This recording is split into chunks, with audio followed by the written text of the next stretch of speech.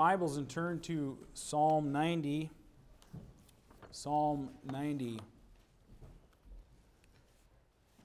I have a very wet sleeve. I'm pretty sure it was Cassandra who did it.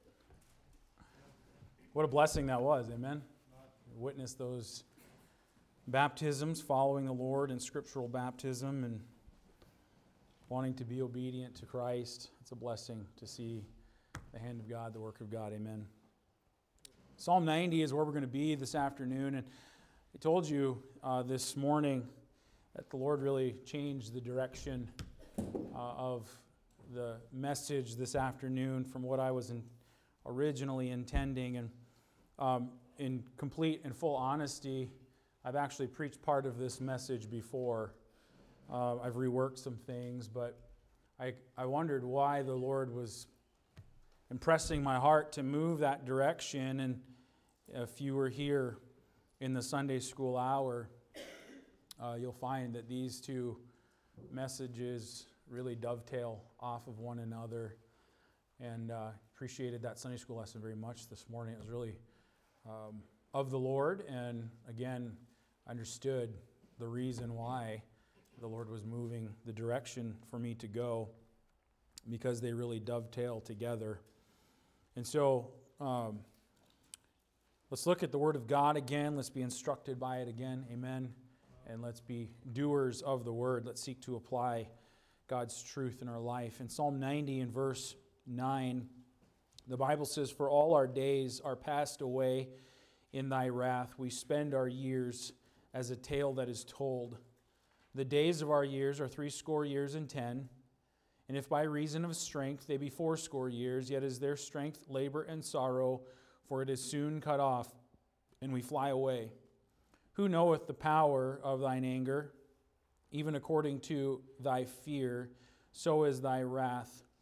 Verse 12, "So teach us to number our days, that we may apply our hearts unto wisdom.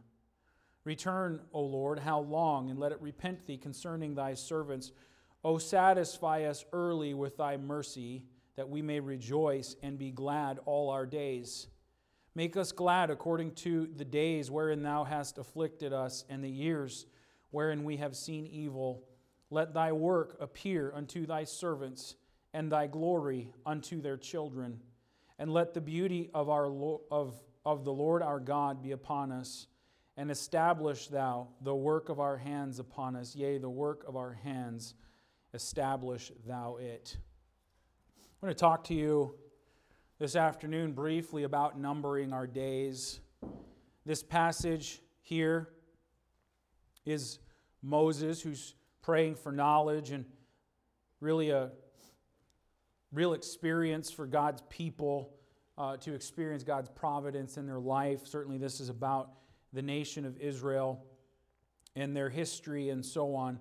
But there are some great truths for us as well in how we ought to live our life. And the main thought or portion of this passage really basically talks about how life is fleeting, how death is universal, and the only life of any value is a life that is godly.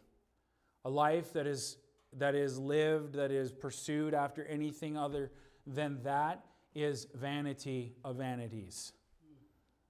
And so this passage teaches us how critical it is that, number one, our soul is right with God, but then number two, that we live life in accordance with the will of God. And how we don't have a lot of time, and the way that we invest our life is so critical. Not to necessarily, it can relate to where we spend our eternity, because you invest your life in the wrong thing, you end up not being saved, and it'll affect your eternity. But even as a child of God, how we live our life affects our eternity, in the sense that we're going to give an account to the Lord for the days that He has granted to us. And so we're going to talk about numbering our days. I'm going to pull out some principles here that can be really helpful to you and me, and help establish the work of our hands, establish life for us according to the will of God. Before we get going in this passage, just let me give you a story. And you might remember this story. I've given it before. But the story is about a man who basically lived his life in futility. And in the barren Mojave Desert of California, there rests a monument to futility. A single man, his name was Burro Schmidt, who spent over 40 years of his life digging a tunnel more than 2,000 feet long through solid granite using only hand tools.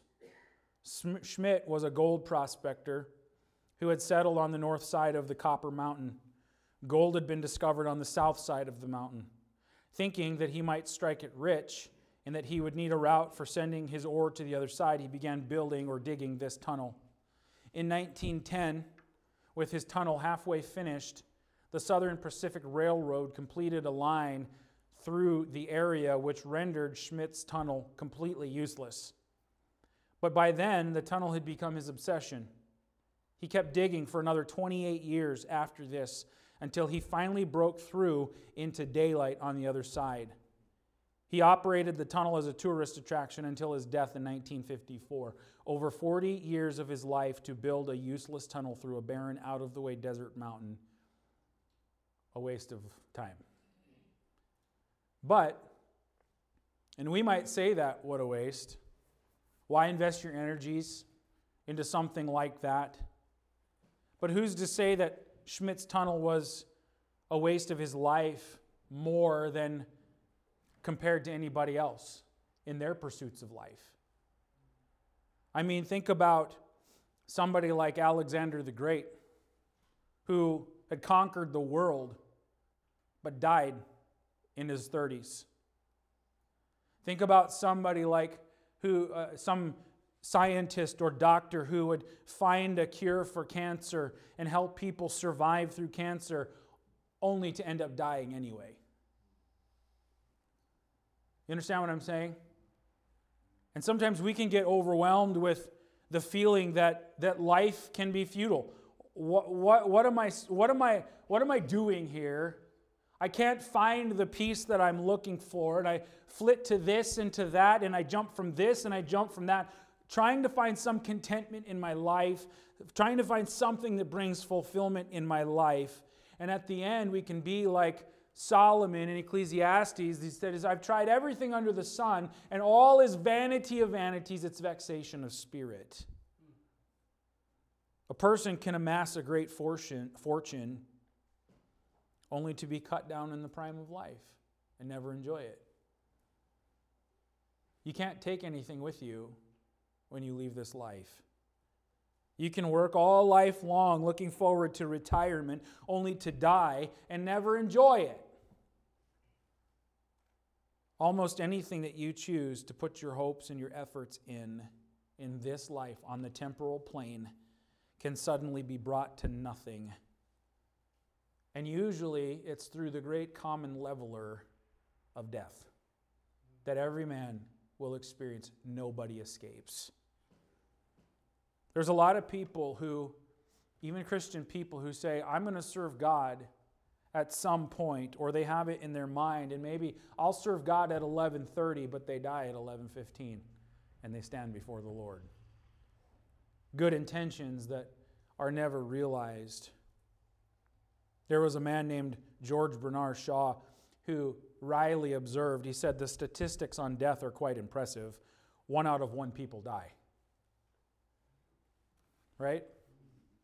Nobody escapes it.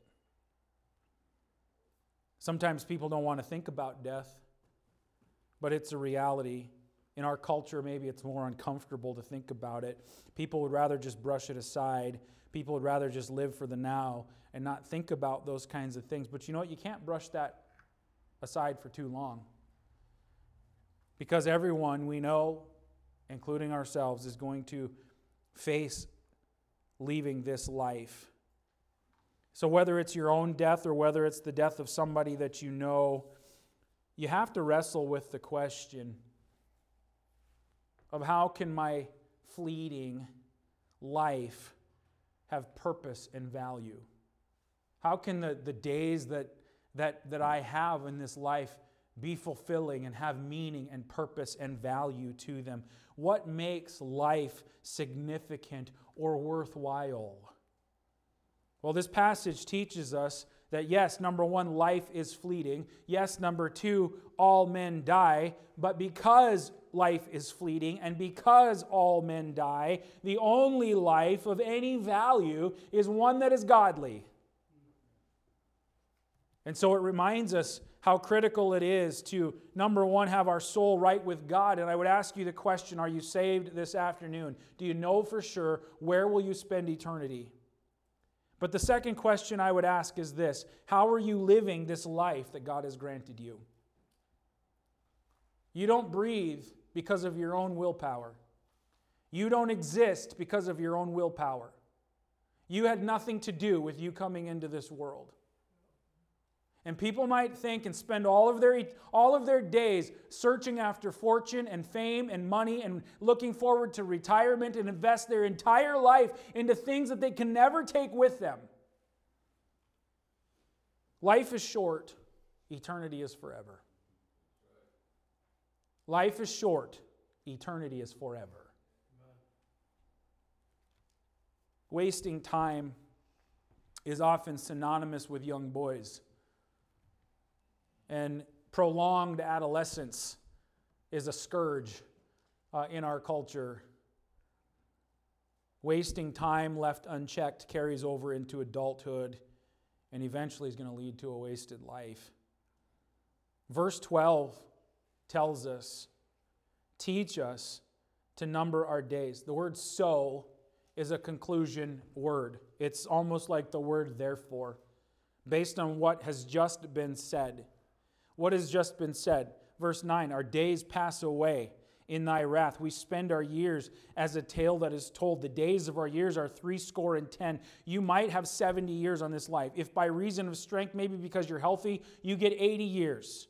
Yet is there strength, labor, sorrow, for it is soon cut off, and we fly away. Who knoweth the power of thine anger? Even according to thy fear, so is thy wrath. We're going to stand before God at the end of this life. So, therefore, teach us to number our days, because we have an appointment with God.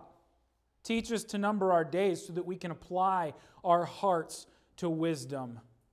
Numbering our days is put into the category of being wise. Naturally, the opposite of that is also true then. You're a fool if you spend your life and waste your life into things that are of no value. You know, we would say it's wise to be frugal with our resources. It's wise to be a good steward of that which God has given. You know, we count our money. We keep track of its value. And we would say, you know, wasting money is not a good character quality. But according to verses 9 and 10, money is not our most precious commodity. Time is our most precious commodity. The days that God has given to us is the most precious commodity. So the conclusion is, teach us to number those days so that we can apply our hearts to wisdom. How does this right numbering of our days lead to applying our hearts to wisdom? Listen, having the right perspective about my life and the shortness of it, the brevity of it, the fact that I'm going to stand before God, having that as a focal point, as an anchor for my life, listen, it causes me to realize how transitory life is. And when I realize this, I begin to live differently because I'm thinking about the future. So how can I get to this place of numbering my days and living a life that is pleasing to the Lord, a life that is godly? Well, there's a few things in this passage that can be real practical for us, help us to have the right perspective. The first is found in verse 14. The first is this: O satisfy us early with thy mercy, that we may rejoice and be glad all of our days. How do I have the right perspective? How do I get to this point of numbering my days to live a life that's pleasing to the Lord? Well, number one, we need to start each day right. We should start every day that God gives to us in the right way. He says here, satisfy us early with thy mercy, that we may rejoice and be glad all our days. It's a foundational principle for the rest of my life. Start the day right, and it's going to establish my life for the rest of my life. The word satisfy means to fill. So the psalmist says here, satisfy us early. Fill us early. That word early means at the dawn or in the morning. But he says, satisfy us early with what? Thy mercy. This word mercy, that's translated mercy in English, is the Hebrew word for kindness. And what he's saying is, fill us every morning with your kindness, Lord. Oh, this is a great perspective to have. Like tomorrow morning when you wake up, the only reason you wake up is because of the kindness of God. This is a good perspective to start your day with. It's only the kindness of God. Lamentations 3:23 tells us that the mercies of God are new every morning, and God's faithfulness is great to us. Listen, every morning we have an opportunity to start that day right. God has broken time down. He doesn't exist in time. He transcends it. But He's broken time down for us. And we see it in millennia, in centuries, in decades, in years, in months, in days, in minutes, in seconds. But you know what? That alone is a demonstration of the mercy of God. And what I mean by that is this. You know what? You might make a mistake today. You mess up today. But if God wills, there's going to be a tomorrow that He gives you to start all over and start it right. We might mess up, but it doesn't mean the rest of our life has to be ruined. I used to hate, in construction, I used to hate linoleum from the 70s. The big sheet of linoleum that gets rolled out, and it's in the kitchen, and you do remodel jobs and stuff like that, and you can't repair that. Somebody drops a knife on the floor and it cuts the linoleum or whatever. There's a gouge taken out of it. You can't just take a piece of it out. The whole thing is ruined. But that's not what our life is like. We make mistakes, we mess up today, but if God wills, there's a tomorrow that He gives you because of His kindness and His mercy to start over. God gives the opportunity to start every day right so as to get a vision for that day. Lord, what do you want out of my life today? I yield it to you because it's only by your kindness that I have today. That's far different than what do I want to do today? And maybe we don't even ask ourselves, what do I want to do today? We just live it. We just do it. We've got this thing we're pursuing after. Why am I getting up today? Because I have to go to work. Why am I going to work? Well, because I have to pay my bill. Why do I have to pay my bills? Well, because I have to enjoy all the things that I have. And what am I really shooting for? That day when I don't have to work anymore and I can take my ease.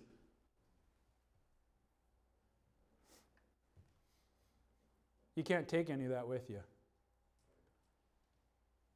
You can't take any of it with you. And how many people have pursued that in their life and never even saw one day of it? Gone. Life's over. Right? How should we start the day? Lord, fill me with your kindness today. You've given me life today. How should I use it for you? That's a perspective that sets the stage for the rest of your life. The psalmist said, verse 14, satisfy us early with thy mercy. Why? That we may rejoice and be glad all our days. Isn't that interesting? How many people invest so much of their life into this monetary, material thing, and they're miserable, joyless, angry, bitter people? Everything's always all the time. That's how they live. Why?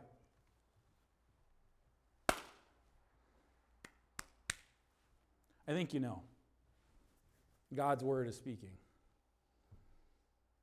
He says, you satisfy us early with your kindness. You have the perspective. My days only because of the grace of God, the mercy of God. Lord, how do you want me to use it? And it becomes a pattern for the rest of my life. That habit helps keep me from wasting the precious time that God allows. And it establishes joy in my life. Why? Because I'm living life with real purpose. Why do I exist? To give glory to God. That's fulfilling. Look at verse 15. So that's principle number 1. How do I get to this point? Principle number 2 is in verse 15. Learn from my past mistakes. He says, make us glad according to the days wherein thou hast afflicted us, and the years wherein we have seen evil. This is the nation of Israel. They were disobedient to the Lord. They were faithless. It caused them to wander in the wilderness for 40 years. They were afflicted. And the psalmist says, make us glad according to the days wherein thou hast afflicted us, in the years wherein we have seen evil. This is a psalm of Moses, as I said. He led Israel, who wandered in the desert for 40 years because of their sin. And the truth was that every single one of those that wandered in the wilderness, they all died. They all died. What a waste. What a waste. Moses would have been someone who was very accustomed to seeing death. All those years, until that entire generation died in the wilderness. There were a lot of graves in the desert. They had been afflicted because of their sin. They had seen evil because of their unbelief. Because they didn't just yield to God and obey God. They didn't learn from their mistake. They kept going in that same vicious cycle, because if you look at the history of the nation of Israel, they experienced the same pattern, the same cycle over and over and over again. God was merciful to them. They turned their back on God, reject God. They experienced the consequence of their sin. They experienced evil, and in their broken condition, they cry out to God for mercy, and God is merciful and restores them again, and everything is good until they turn their back on God again, and guess what? The cycle starts all over again. We can be the same way in life. We can fall into the same ruts over and over and over again. We have a habit of, I'm going to do this in my life, and it ends up being a disaster, and I ruin this, or this turns out to be a big, giant fail. And we have this pattern of life that keeps us in this cycle of failure. And the reason is because we haven't learned from our mistakes and finally just submitted to the Lord. You take it. So here's the application and even the encouragement, friend. Don't fall back into the old ways. Don't fall back into the same ruts. If God reveals things to you, confess it, forsake it, move forward. Don't look back. Grow in your Christian life. Repeating or having to cover the same ground again is wasting time. Learn from our mistakes, amen. And isn't it great that God is gracious and merciful? That when we do mess up and we do make mistake, that if we confess it and forsake it, He's always faithful and just to forgive and to cleanse of unrighteousness and restore. Isn't that a wonderful thing? God's graciousness and God's mercy to us. Let's not fall back. Let's not go back and do it again. Testing the mercy of God. Look at verse 16. Here's a third principle that can help us get to this place of numbering our days, not wasting the life that God's given to us. Verse 16 says, let thy work appear unto thy servants, and thy glory unto their children. The third principle here is seek God's will for today. Seek God's will for today. Let thy work appear unto thy servants, and thy glory unto their children. Listen, you know what you ought to do? What we ought to do is continually seek God's will just for today. Just for today. And the beauty of doing this is that you don't have to worry about tomorrow. You don't have to worry about the future if you just stay in the center of God's will today.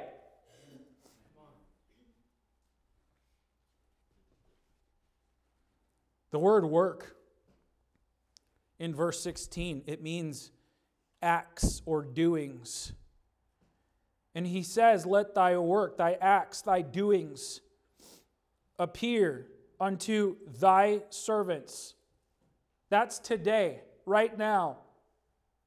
But then he says, and thy glory unto their children. That word glory means magnificence.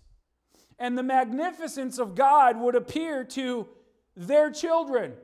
That's the tomorrow. That's the next generation.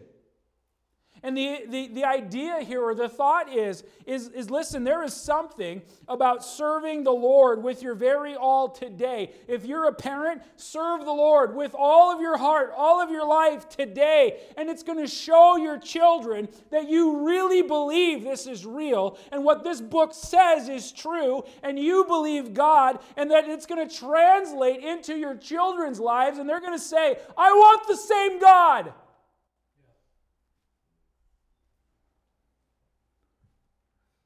I want what my parents have. I see their love for the Lord. I see a heart for God and for right. I see them building their life on honoring the Lord first. I see them investing their days and their very all into the spiritual things. And I've seen the hand of God work. God has answered prayer. I've seen things that are not natural things. They're spiritual things that only God can do. It's real. I want that for myself. But the opposite is also true. Parents, the opposite is also true. We show and teach our kids that the most important thing is a buck. The most important thing is having stuff. We can dishonor the Lord. And when we have time, we'll go to church. When we have time, we'll fit God in. Maybe. But this over here is the real important thing. We teach our kids by how we live. Are they going to see and experience the magnificence of God through that? Are they going to get the right impression of God? God is amazing. Pay attention, stay awake, please. I'm almost done.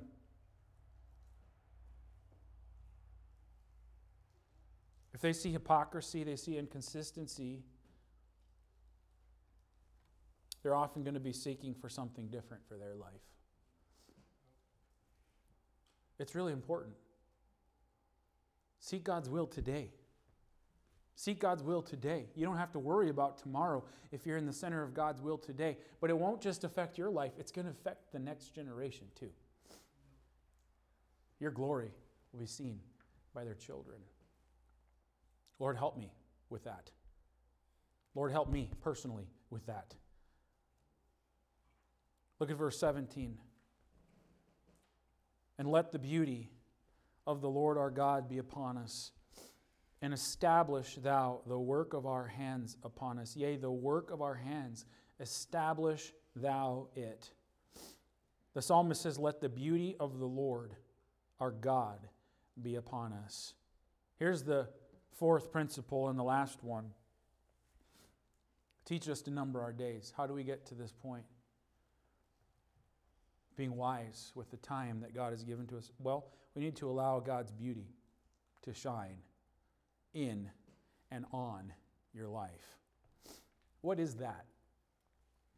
What is the beauty of the Lord? Well, we could call it His countenance. We could call it His grace. We could call it His divine influence in my life. And His influence has affected my heart. His influence has affected the way that I live, the way that I respond to others.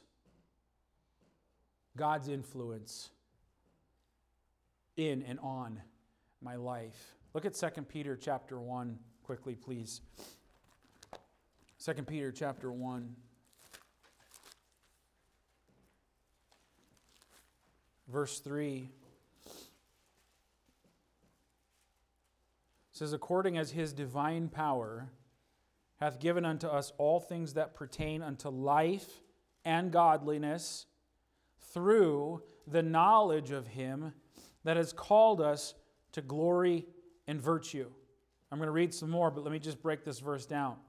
Peter says, his divine power, his divine influence has given us all things that we need that pertain into this life and godliness. And it comes through the knowledge of him, that's Christ, who hath called us to glory and virtue. The word glory means valor. The word virtue means dignity. God has called you to a life of valor and dignity. That life of valor and dignity only comes through the knowledge of the Lord Jesus Christ. This is not just head knowledge about facts and figures concerning Jesus Christ. This is experiential knowledge. His life impacting and affecting mine, me becoming more like him. Okay? So then he says, through all of that, in verse 4, whereby are given unto us exceeding great and precious promises, that by these we might be partakers of the divine nature, having escaped the corruption that is in the world. And beside this, giving all diligence, add to your faith virtue, and to virtue knowledge, and to knowledge temperance, and to temperance patience, and to patience godliness, and to godliness brotherly kindness, and to brotherly kindness charity. For if these things be in you and abound, they make you that ye shall neither be barren nor unfruitful in the knowledge of our Lord Jesus Christ. That word knowledge is experiential knowledge. These things in your life, faith and virtue and knowledge and temperance and godliness and patience and brotherly kindness, and all of these things are evidences of the person of Christ, if affecting and influencing my life. Did any of that make sense? His countenance. His influence in my life that's affected my heart, that's affected the way that I live, that's affected the way that I respond. Growing in the intimate experiential knowledge of Christ causes me to do the things I could not do before, making me like him. Therefore, making me a better son or a better daughter. Therefore, making me a better husband or a better wife or a better church member or a better friend. Because I'm responding with patience and kindness and godliness. And there's temperance and balance in my life. The characteristics of Christ through me. The beauty of the Lord. What's the result of that, though? Well, if you go back to our text in Psalm 90, this growing in the image of Christ, his divine influence on my life, what's the result? The second part of verse 17 says, and establish thou the work of our hands upon us. Yea, the work of our hands, establish thou it. The result is the establishing of the work of our hands in this life. All of a sudden, we find value and purpose in this life. He's talking about stability here. Establishing the work of our hands. He's talking about consistency here. This is what growing in knowledge of Jesus Christ will do. It will create stability in our life that results in God's peace. Peace in our marriages, peace in our homes, peace in our finances, peace in our church. Because the work of God is in my hands. God is establishing my life. versus the person who's always searching for this contentment, and they're trying this thing out, and they're trying that thing out, and they're flitting here and flitting there, and there's anxiety and turmoil, and there's no joy in their life and no peace. Because you're investing in all the wrong places. You want some stability in your life? Let His divine influence impact your life. Finally say, I'm done. I'm done trying to run things. I've messed it up. Lord, today is yours. And He establishes the work of our hands and brings stability in our life. 2 Peter 1 in verse 10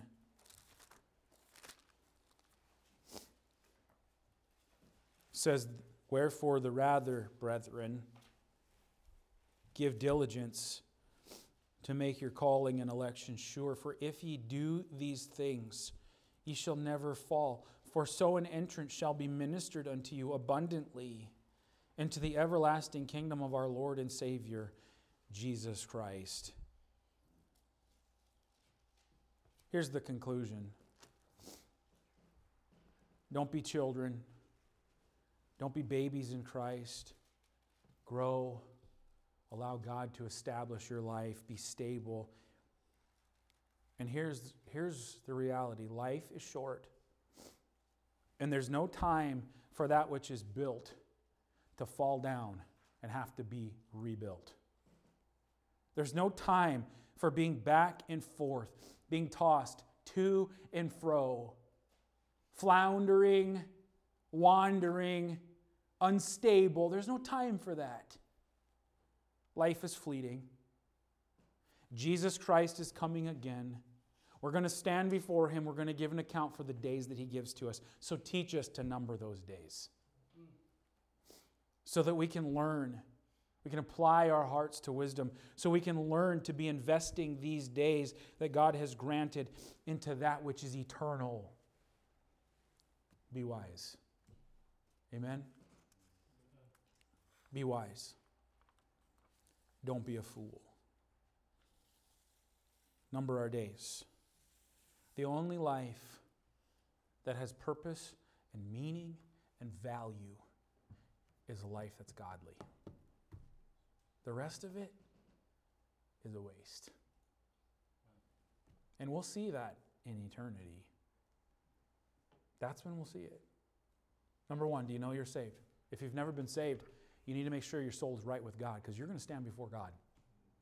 Number two, if you're saved, are you numbering your days? How are you spending the days that God has given?